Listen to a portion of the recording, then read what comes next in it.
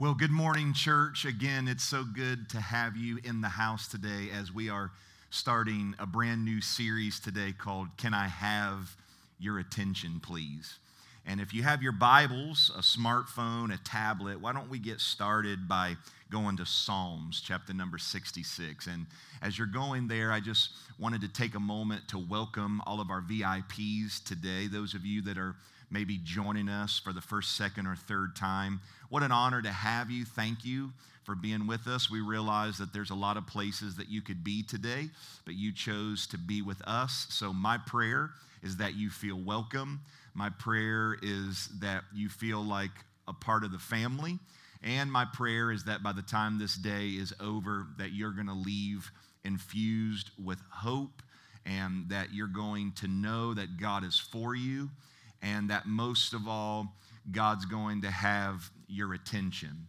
And so thank you. Thank you for being with us today. And for those of you that are looking to get more involved at our church or maybe looking to get some more information about who we are, maybe you've been coming for a few weeks now or maybe a couple of months and you're wanting more information, wanting to get more involved, the next step that we encourage everyone to take, it's really easy. That next step that we invite all of you to take with us is to join us at what we call launch. And we call it launch because every great adventure begins with a launch. And we have launch step 1, step 2, and step 3 that we offer every month. Today, we are offering launch step number 2, and we'll have that right at the conclusion of our gathering. There's child care if you need it. We have some refreshments as well. But I want to make sure that if you haven't yet, you join us at launch step number 2. But today, as I mentioned, we're beginning a series called Can I Have Your Attention, Please? And Psalm 66, verse number 5 says this: take a good look at God's wonders. They'll take your breath away. He converted sea to dry land. Travelers crossed the river on foot. Now, isn't that cause for a song? The opening exhortation, though, is one that is trying to grab our attention. Take a good look at God's wonders. Just in case you're looking somewhere else, just in case your attention has been set on a different thing, the psalmist says, take a good look. Yoo-hoo! Hey, you. Yeah, that's right, you. Take a good look at God. And take a good look at His wonders. Why? Because they're going to take your breath away. They're going to fill you with awe. And today I want to talk to you for just a few moments on this idea, the power of focused attention. The power of focused attention. I want you to think back with me over the course of your life. Maybe it's been over the last few days or the last few months, over the last many years. And I want you to think with me, and I want you to remember a time that you experienced the feeling of awe. We sang a song a moment ago that talked about standing before God with awe. But I want you to think about a time in your life where you distinctly remember feeling awe. As I look back over my life, there are a few different points in time where I experienced that overwhelming kind of out-of-body experience known as awe. When I was a child, every single Christmas morning, I would feel that feeling of awe. You know why? It was because my mom and dad kind of did things old school. You see, there was no buying presents, wrapping them, and putting them under the tree as you go along. It was, we're going to secretly buy the gifts, and then on Christmas Eve or the day before, we're going to, once the kids have gone to bed, we're going to, in the course of a couple of hours or over the course of one night, we're going to try to wrap all of these presents at the same time. And then on Christmas Eve, after the kids are sound asleep, we're going to put them out underneath the tree so that on Christmas Day, when they come out, they are feeling excitement and they're feeling awe. And so all December long, we would set up our tree, generally our Christmas tree, the day after Thanksgiving. And for an entire month, there would be a beautiful Christmas tree, but there would be nothing underneath it because they did not want to desensitize us to the feeling of awe that should accompany receiving a bounty of presents. And so early on Christmas Day, every single December 25th of my childhood, I can remember waking up at an ungodly hour early in the morning, going to wake up my sister and us running down the hallway into the living room to see our tree that had just the day before been completely barren underneath, now filled with all kinds of presents. The lights are on, the Christmas music's playing, and there's all of these presents. What an awe-inspiring moment. I can remember when I was a child going to my very first Major League Baseball game. You see, from the age of 5 all the way up into college, I played baseball. I loved baseball. Baseball was my life. And I can remember when my dad took me to my very first Major League Baseball game. We drove from Marietta, Ohio to Cincinnati to watch our favorite team, the Cincinnati Reds, play. And they were playing the Pittsburgh Pirates. And I can remember parking in the sea of cars, making our way into the concrete fortress, which at the time was Riverfront Stadium. Working my way through all of the concrete and all of the lack of color and heading down the tunnel that would take us out to where we would locate our seats. And I can remember vividly, as if I was there, walking out of that gray, dimly lit tunnel that was surrounded by concrete, walking out and seeing that green grass. And never has grass appeared so green. Those white lines of chalk down the first and the third base line. The contrast of the white with the green and the dirt of the field. The red seats. Just the vivid image that is burned in my mind. It was awe-inspiring then. It's still awe-inspiring to this day. And maybe it was the most awe-inspiring moment of my life.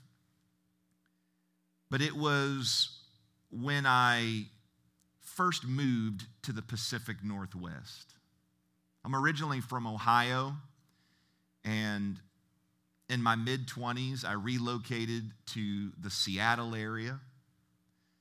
And I can remember when I first moved, one day, and it just happened to luck out because on this particular day it was not gray, rainy, overcast, and drizzling. And I was driving out Highway 167 on the southeast side of the greater Seattle metro area.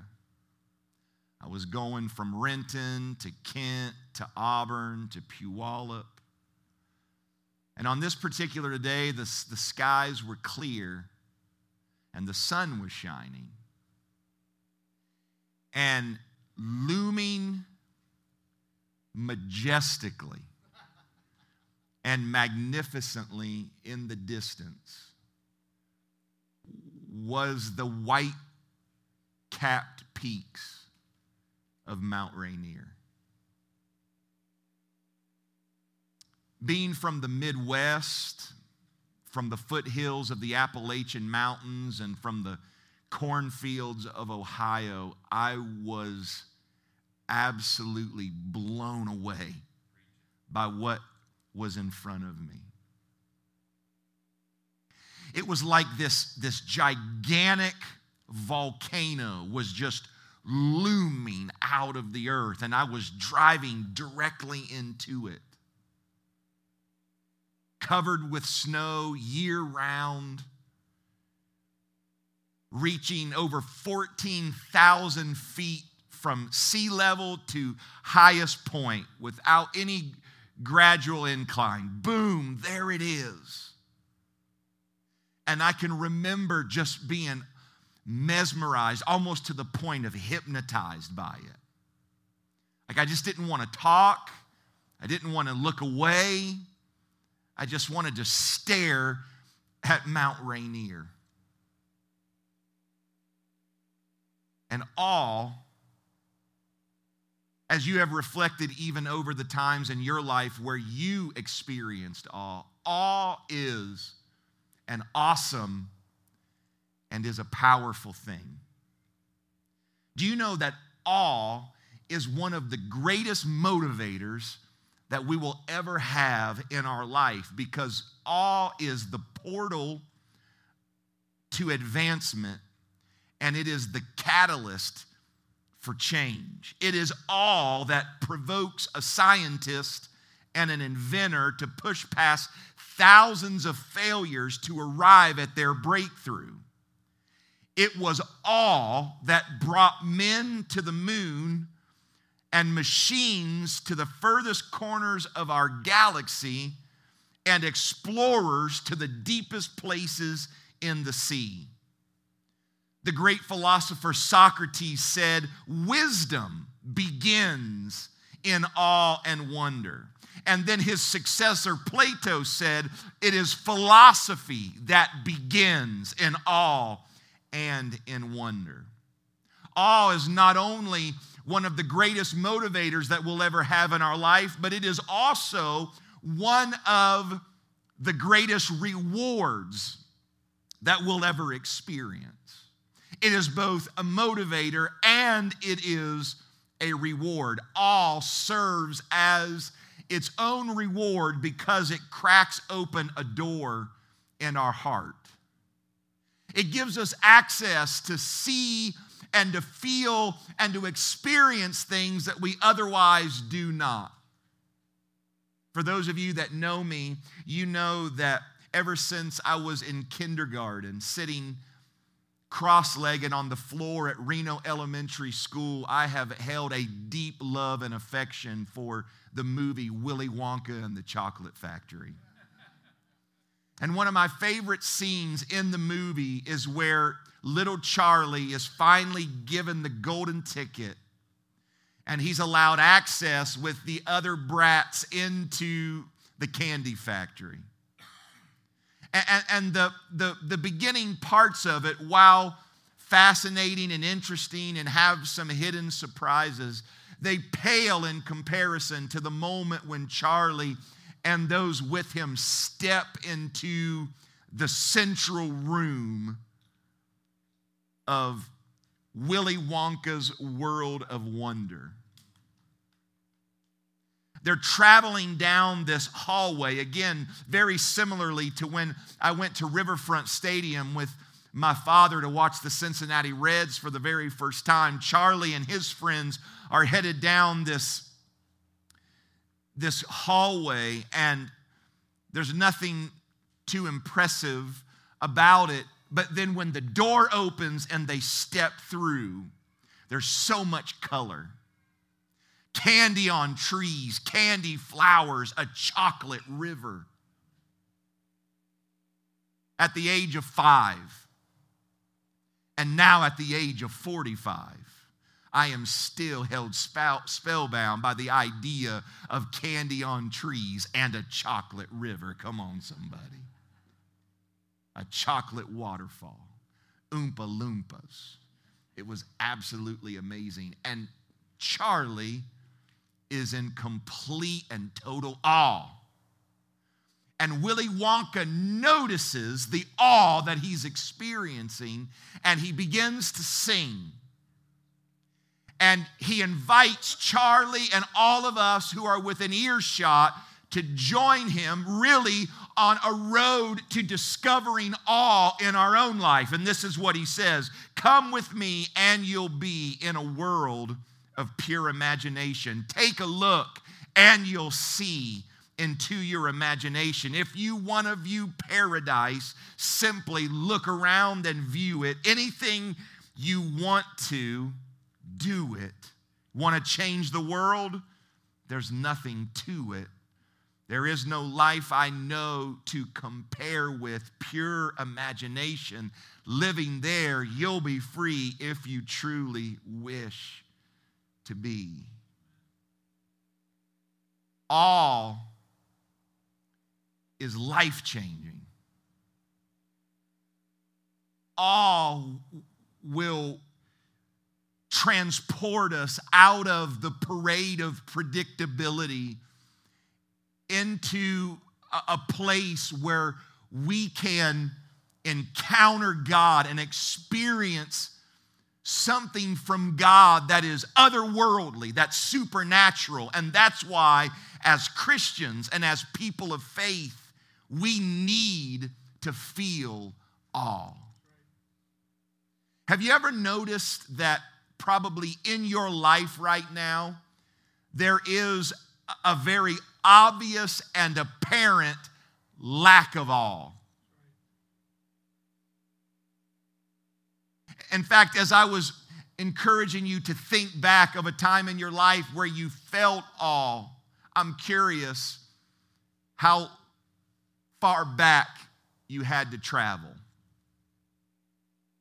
Because if your experience in life, if your experience in the 21st century is anything like mine right now, you're probably noticing that one of the things that you have felt the least for the longest period of time is that of awe. But as Christians, as people of faith, as followers of Jesus, we need to feel awe. One reason is very simply R.C. Sproul, who is a theologian and a Christian writer, he said that people in awe never complain that church is boring. And then Dr. Jonathan Haidt, who is an author, who is a psychologist, and who is a professor at New York University, who interestingly is at the opposite end of the spectrum from R.C. Sproul because he is an atheist. He said that the increase in negative things in our society and the decline of good things in our society is because, and I am quoting, "We are bombarded with triviality and we are in awe of nothing." But hear me today, it is important for us to experience awe because awe is critical for a catalytic experience. Because after all, that's what really our faith is all about. Our faith, the faith that we carry with us, it is about an ongoing living encounter with the living God more than it is just a bunch of information that we compile and add to our minds. Faith is about releasing the fire of God into the world and seeing the world come alive and seeing the world transformed. Faith is active, it is vibrant, it is powerful. You think about the things associated with our faith. One, let's look at God. The New Testament says that our God is a consuming fire. Look at the Word of God. The New Testament says that the Word of God is quick and powerful, and it is sharper than a two-edged sword. That it cuts, that it's alive, that it gives us what we need. Look at the Holy Spirit. The Holy Spirit is the presence and the power of the living God in our midst. And this whole thing, this whole idea about faith is that once we experience a catalytic experience in our own life, because faith is not about mental assent, it's about something that gets a hold of us that transforms us to our core. Faith provides a catalytic experience within us, which then spills out of us, and then we are involved in those catalytic experiences all around us. But all is critical in order to have it. In fact, we see this in the New Testament, in the book of Acts, when the church begins. Acts chapter number 2, it tells us that the followers of Jesus, his disciples, they numbered about 120.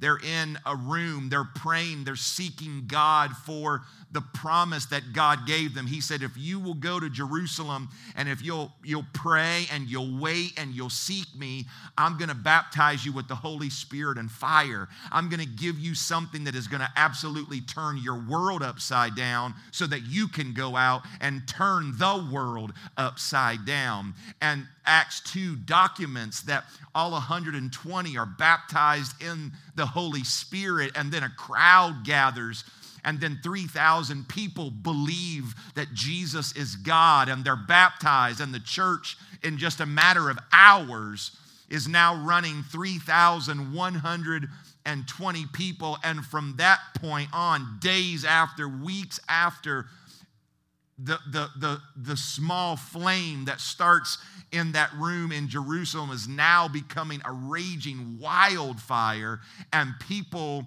are being changed. The community is being changed. And how is that? Why is that? Acts 2:43 tells us a deep sense of awe came over them all. All of those believers. You see, they did not view church. They did not view faith. They did not view the things of God in the same way that necessarily an American would in the 21st century, where it's about duty and obligation and doing the right thing religiously speaking and going through motions and following some form and ritual. It was not like that for them. It was about all that came over them. And then the apostles performed many miraculous signs and wonders. But it was all that was critical for that catalytic experience. The second thing that I want to leave with you here today is this, that all is critical for our ongoing development and transformation.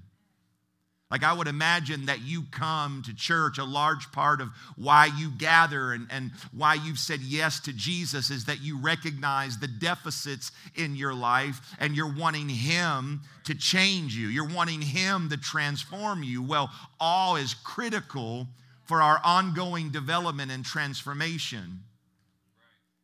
In fact, Dr. Jonathan Haidt, the professor at New York University, who I mentioned is an atheist, a few years ago, he teamed up with yet another atheist, Dr. Dacher Keltner, who is a professor of psychology at the University of California, Berkeley.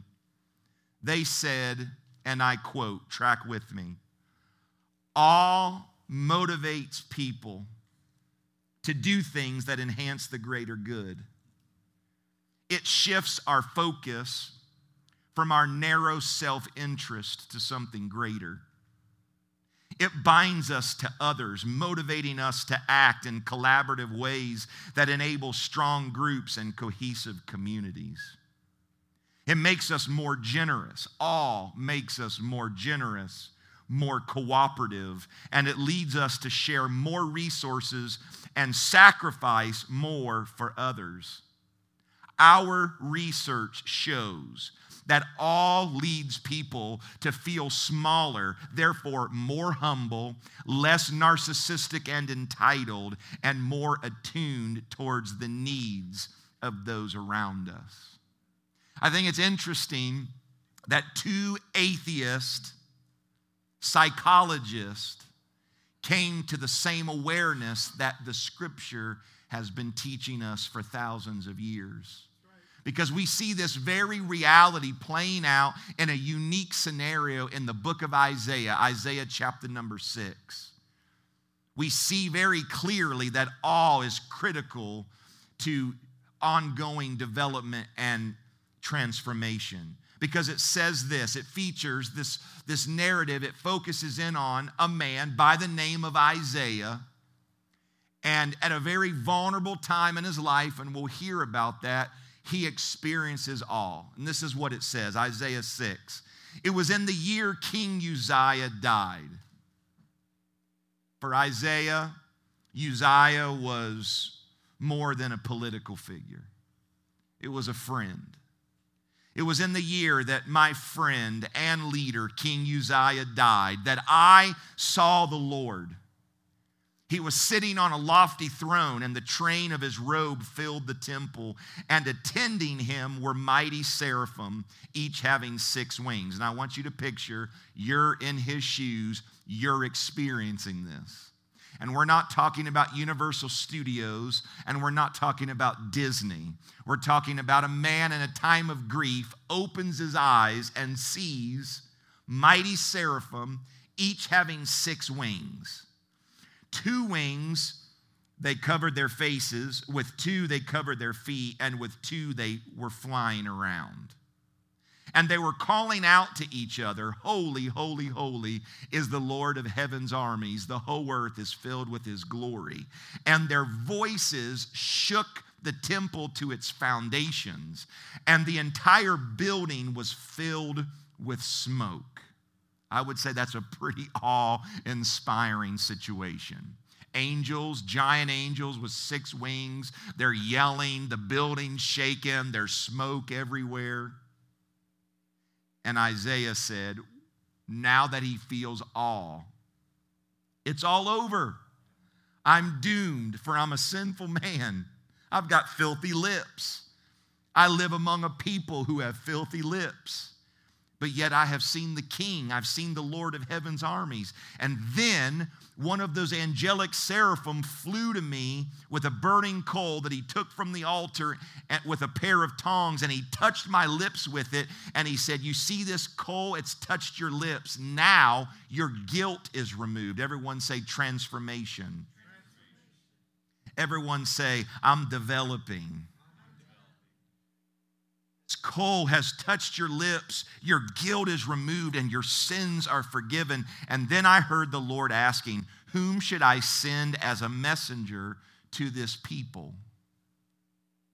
And it is Isaiah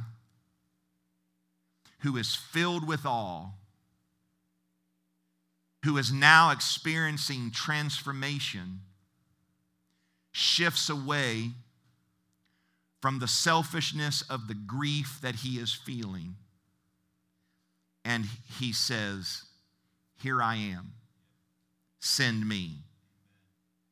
And God said, yes, go. And when you go, start saying, start speaking. It was all that resulted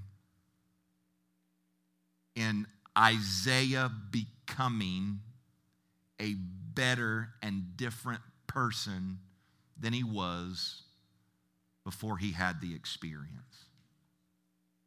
Hear me today, friends. There is something about an absence of awe in our lives that makes it hard to authentically celebrate, to authentically develop and change, or to authentically progress. Albert Einstein said this: "He who can no longer pause to wonder and stand wrapped in awe is as good as dead. His eyes are forever closed."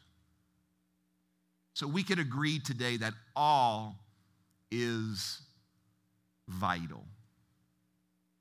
But let me tell you the rest of the story. I was blown away by Mount Rainier that particular day when I looked at it for the first time. And I would say that my response to the mountain was that way week after week and month after month. But amazingly, after living in Washington for a while, I stopped paying Mount Rainier as much attention. In fact, there would be times that I would be with friends, family members, guests from out of town, and I would be looking at that same majestic sight, and I would be flipping through the radio, looking at the person trying to have conversation. Don't judge me, because I was driving, or maybe a passenger. Let's say that I was a passenger, so the judgment's less, but looking at my phone. But I just paid so much less attention to the very thing that at one time left me spellbound. And do you know here today that focused attention is a vital component of awe? I have to be, you have to be, we have to be in the presence of something amazing and then have enough attention to perceive it. You know, there are, and you'll know this particularly if you're a teacher or if you're a parent, that there are different levels of attention that someone can have. The first is what I would call instantaneously refocused attention, and that's when suddenly you or I are drawn to a specific, very important issue or quick ordeal requiring our immediate attention and quick action, while completely leaving the previous focus to be resumed later. The second kind of attention that we have in our lives is that of selective attention. And how many wives can say amen in regards to that and their husbands? Selective attention. And that is simply choosing what and how much we invest our focus and on what we filter out. The third level of attention is that of alternating attention, and that's shifting our cognitive understanding from one thing to another. And then the last level or type of attention is that of focused attention. And focused attention is simply the ability to focus on one or two things for a continuous period while maintaining a focused behavior until achieving a desired outcome. And this is the goal for all of us. And here's why. Here's the big idea of my message today and the beginning of this series. It is impossible. It is impossible to experience awe without focused attention. What gets your focused attention stirs your affections and then moves your actions. In other words, what you behold is what you become. What you think about is what you care about, and what you care about is what you'll chase. You see, we're starting this series, Can I Have Your Attention, Please? Because God right now is trying to get our focused attention. He always has been trying to get our focused attention because he is attempting to invite us into his love and care.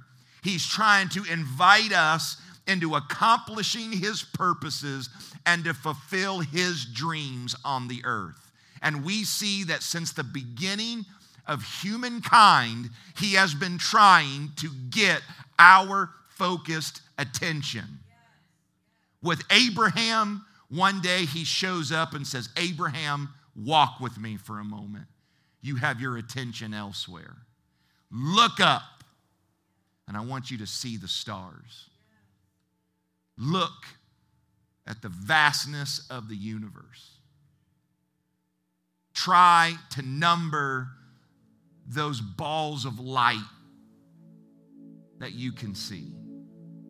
Now, go with me, Abraham, to the beach, and you see all of the sand. Imagine how many grains of sand there are, and know that it is to that degree that I'm wanting to use your life. Abraham, can I have your attention, please? And then it was Moses, can I have your attention, please? Your attention is elsewhere. And so God appears before him as a burning bush, a bush that's raging with fire, yet it's not consumed. Or what about Gideon, working, minding his own business, and one day experiences an angelic visitation? Gideon, can I have your attention, please? And throughout the Bible and throughout time in history, and as recently as right now in your life and my life, God is trying to get our focused attention simply by using events in the world. This very moment, these last few days, the last couple of weeks, it is very apparent that God is trying to get the world's attention. But you know what? To be honest with you, I am less concerned with the world, and I am more concerned about us in this room and about those that are going to be listening to this podcast. God is trying to get our attention, and he wants our focused attention. So why in the world do we stop paying attention to God? Why do we stop paying attention to the things of God and what it is that's closest to his heart? How is it that I stopped being amazed by Mount Rainier? And I think there's two reasons. The first is simply overexposure. You see it too much, you're around it too much, and the very thing that you at one time were grateful for and amazed by, you now treat it as ordinary and common, and you allow at a certain level over familiarity into your heart and into your life, which is the exact opposite of honor, because honor is taking what is common and ordinary and viewing it as special. And here's what happens. We become too familiar with something, and that overexposure and that over-familiarity leads to under-appreciation. The second reason I think that we stop paying attention is because we have so many distractions. So many distractions. Distraction. Distraction. Distraction. And you think about your life and think about our experience right here in Lake Norman. each and every day. Distractions, distractions, distractions. But I'm so glad that you're here today because God was wanting me to let you know that distractions from your attention impedes your ability to have all. And it's that all that's so important to have when it comes to all the things we've already shared about. So how do we get our all back?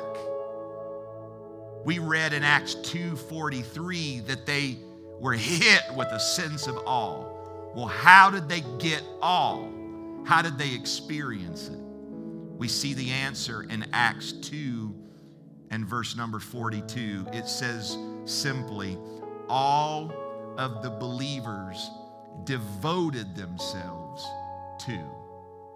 And then it begins to list all of the things that they were devoted to. Devoted to. Acts 2:43 is the effect. They had all. Acts 2:42 is the cause. They devoted themselves. When you devote yourself to something, you give it the focused attention it needs so that you can experience all again in your life. They, when it came to God and the things of God, they focused their attention on devotion. I'm going to be devoted to reading God's word. I'm going to be devoted to being around other believers who will encourage me and speak life over me and help me to grow in my faith. I am going to be devoted to pouring my gifts and talents out to help others and serve at church and serve outside of church. I'm going to be devoted to living generously. I'm going to be devoted to spreading faith and good news and positive things and not division and negativity. I'm going to be devoted. Devoted. Why? Because what has your focused, undivided attention stirs your affections and moves your actions. And what you behold is what you become.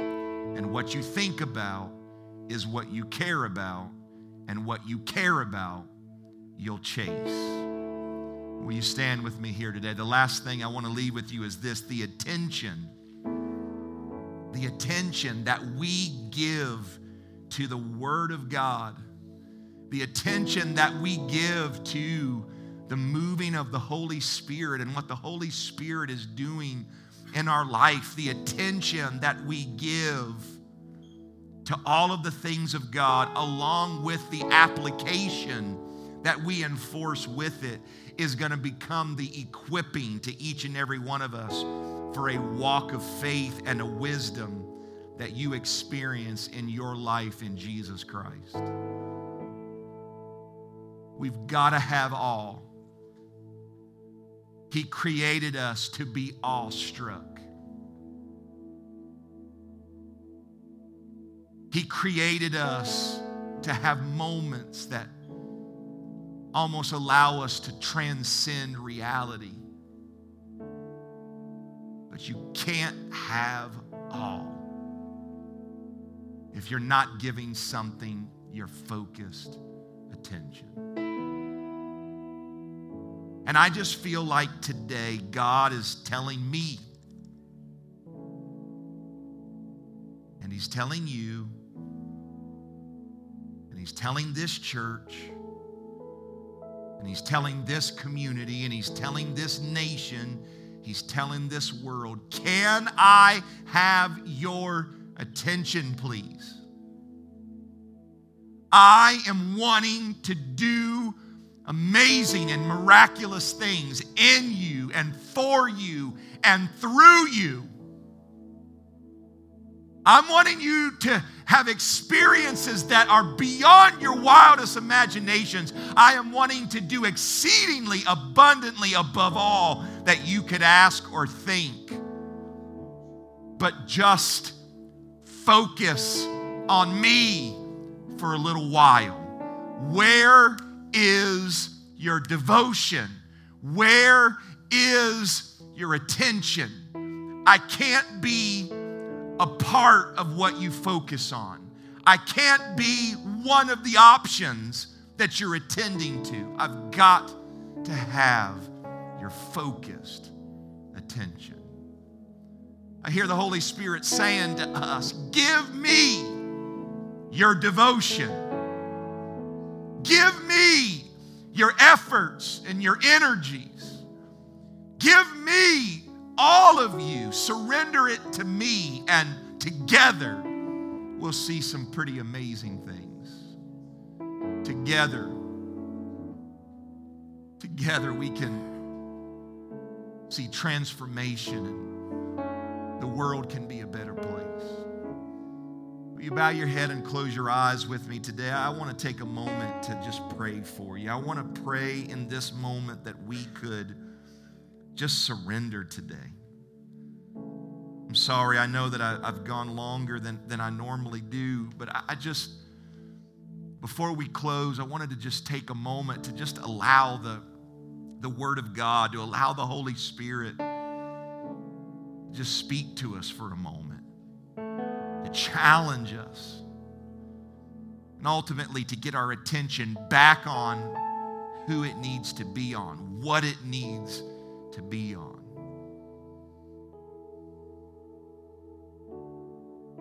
And will you devote yourself to Him? Will you devote yourself to His work? Will you devote yourself to serving others? Will you devote yourself to advancing His kingdom? Will you devote yourself to growing in your faith? Will you devote yourself to helping others to grow in their faith? Father, I thank you today. I thank you for your Spirit. And I thank you for your word. And I just pray today, God, that you would do something eternal in this place today. God, I pray that we would in this moment make the decision to begin a fresh start. It might be for the first time. It might be for the first time in a long time. But Father, help us today to get our attention back on you. God, I pray that over familiarity nor distractions would keep us from what you have for our life. Jesus, we love you, and we just thank you for your love. We love you only because you love us so much. And we just want to stand in awe and pour our love on you. Thank you today for changing us and working in us. We give you honor, glory, and praise in Jesus' name. And everybody said,